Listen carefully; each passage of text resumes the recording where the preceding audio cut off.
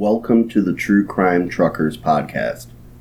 This podcast deals with true crime and subjects such as rape, murder, and sexual assault. This podcast may not be suitable for younger listeners, so listener discretion is advised.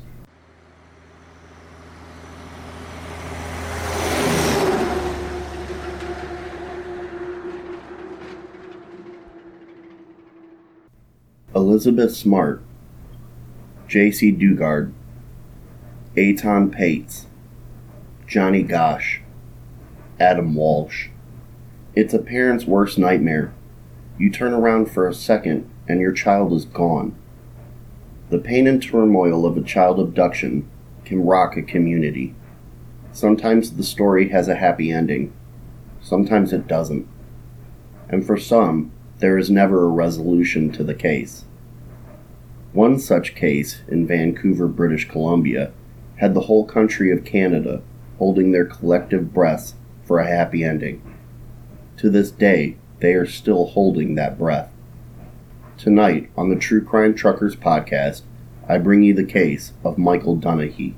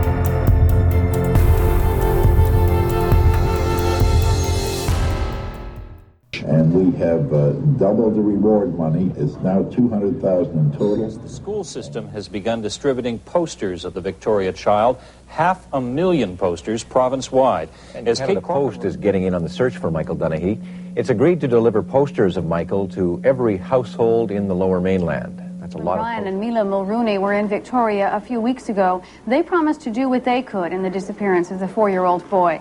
And today, Mila produced a television appeal for both Donaghy Michael... says Texas investigator J.J. Arms can come to Victoria to search for Michael, but he shouldn't be paid his $100,000 fee up front.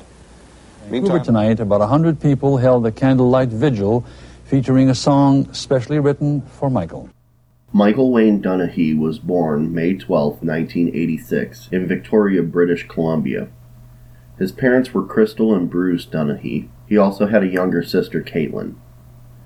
On March 24, 1991, Michael and his family went to Blanchard Elementary School for his mother Crystal's flag football practice. Michael was wearing a blue hooded jacket, a Teenage Mutant Ninja Turtles t-shirt, rugby pants, and blue sneakers that day. The family arrived at the school around 12:30 p.m., and when they got there, Michael asked his mom if he could visit the playground, which was near the field where the football practice was taking place.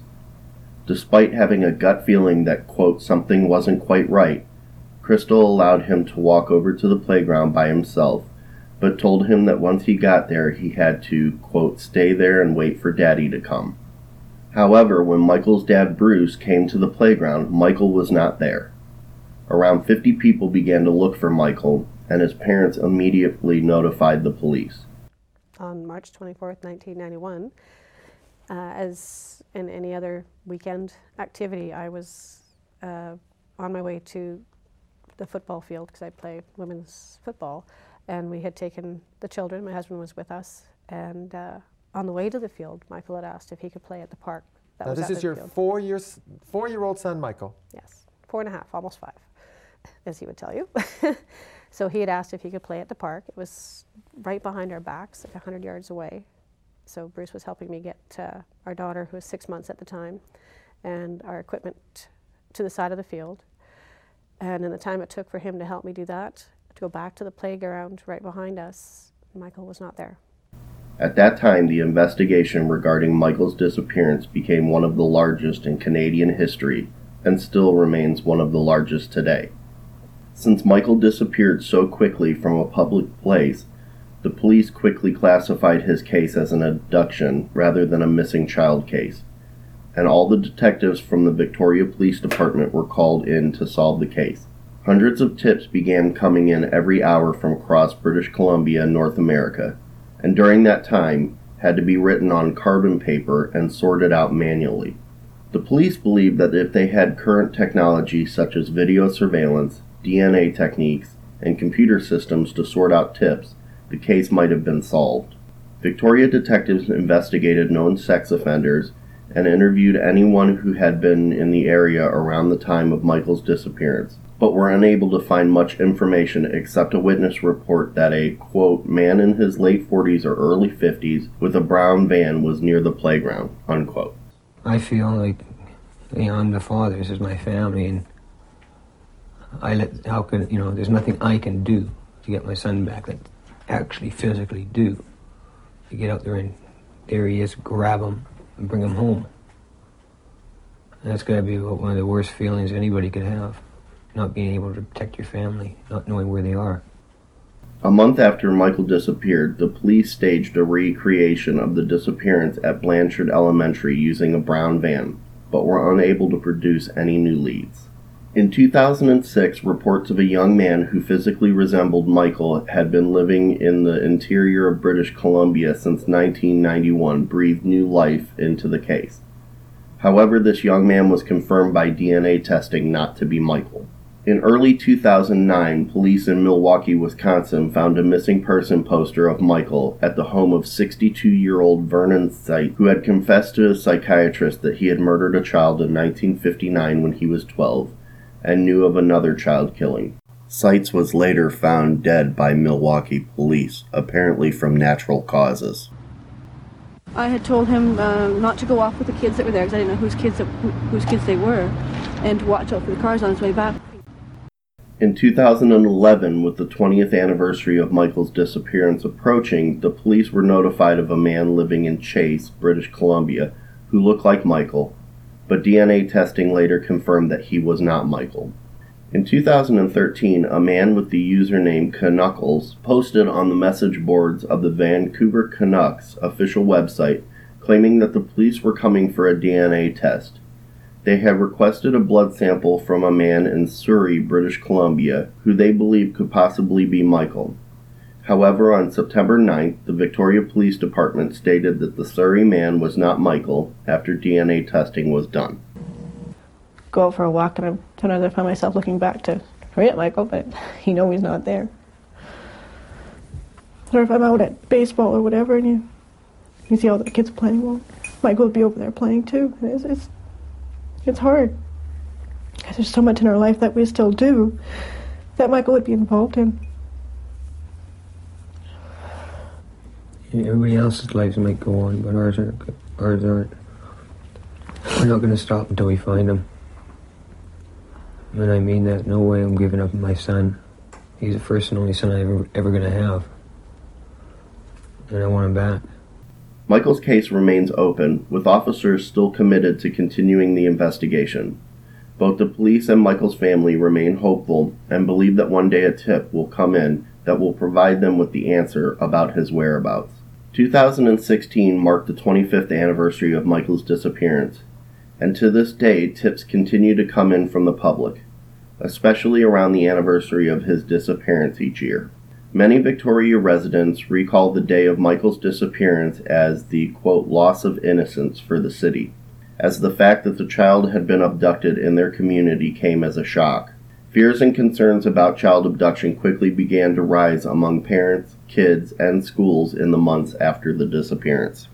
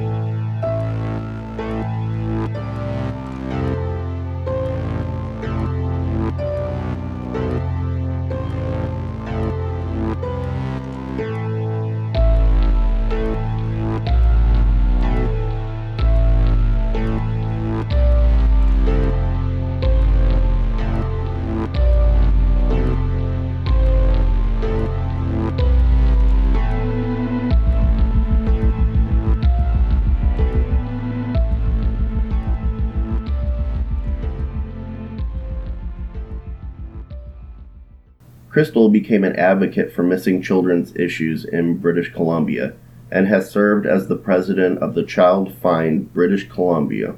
In 2002, she lent her voice to the support of the Royal Canadian Mounted Police in calls to introduce an Amber Alert system in the province, as she believed that her son would have been found if such a program existed in 1991. The system has since been implemented in most regions of Canada. The community of Esquimalt, part of the Greater Victoria metropolitan area, holds an annual charity event called the Michael Donaghy Keep Hope Alive Fund Run to raise money for the Child Find. This event is organized by Michael's sister Caitlin.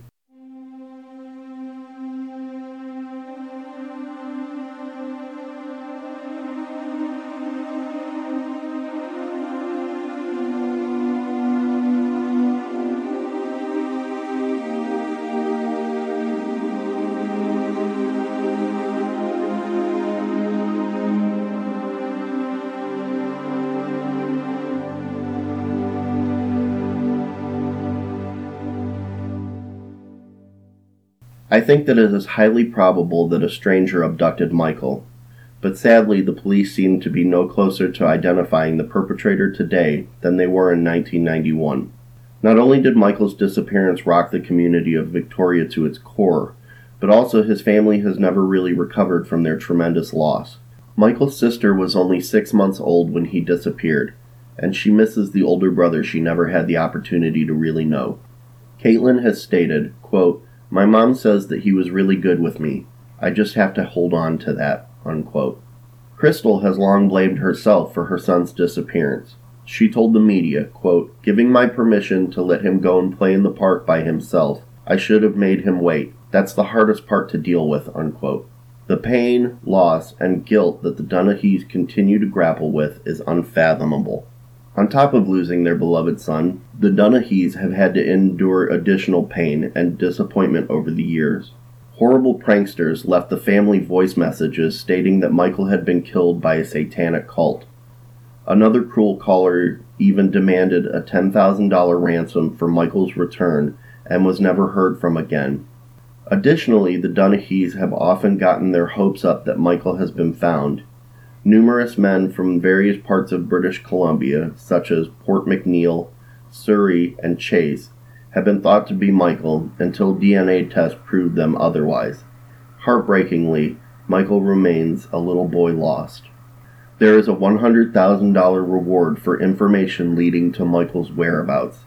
Anyone with information about Michael's disappearance can contact the Victoria Police Department's dedicated tip line at 250-995-7444, or to remain anonymous, Crime Stoppers at 1-800-222-TIPS.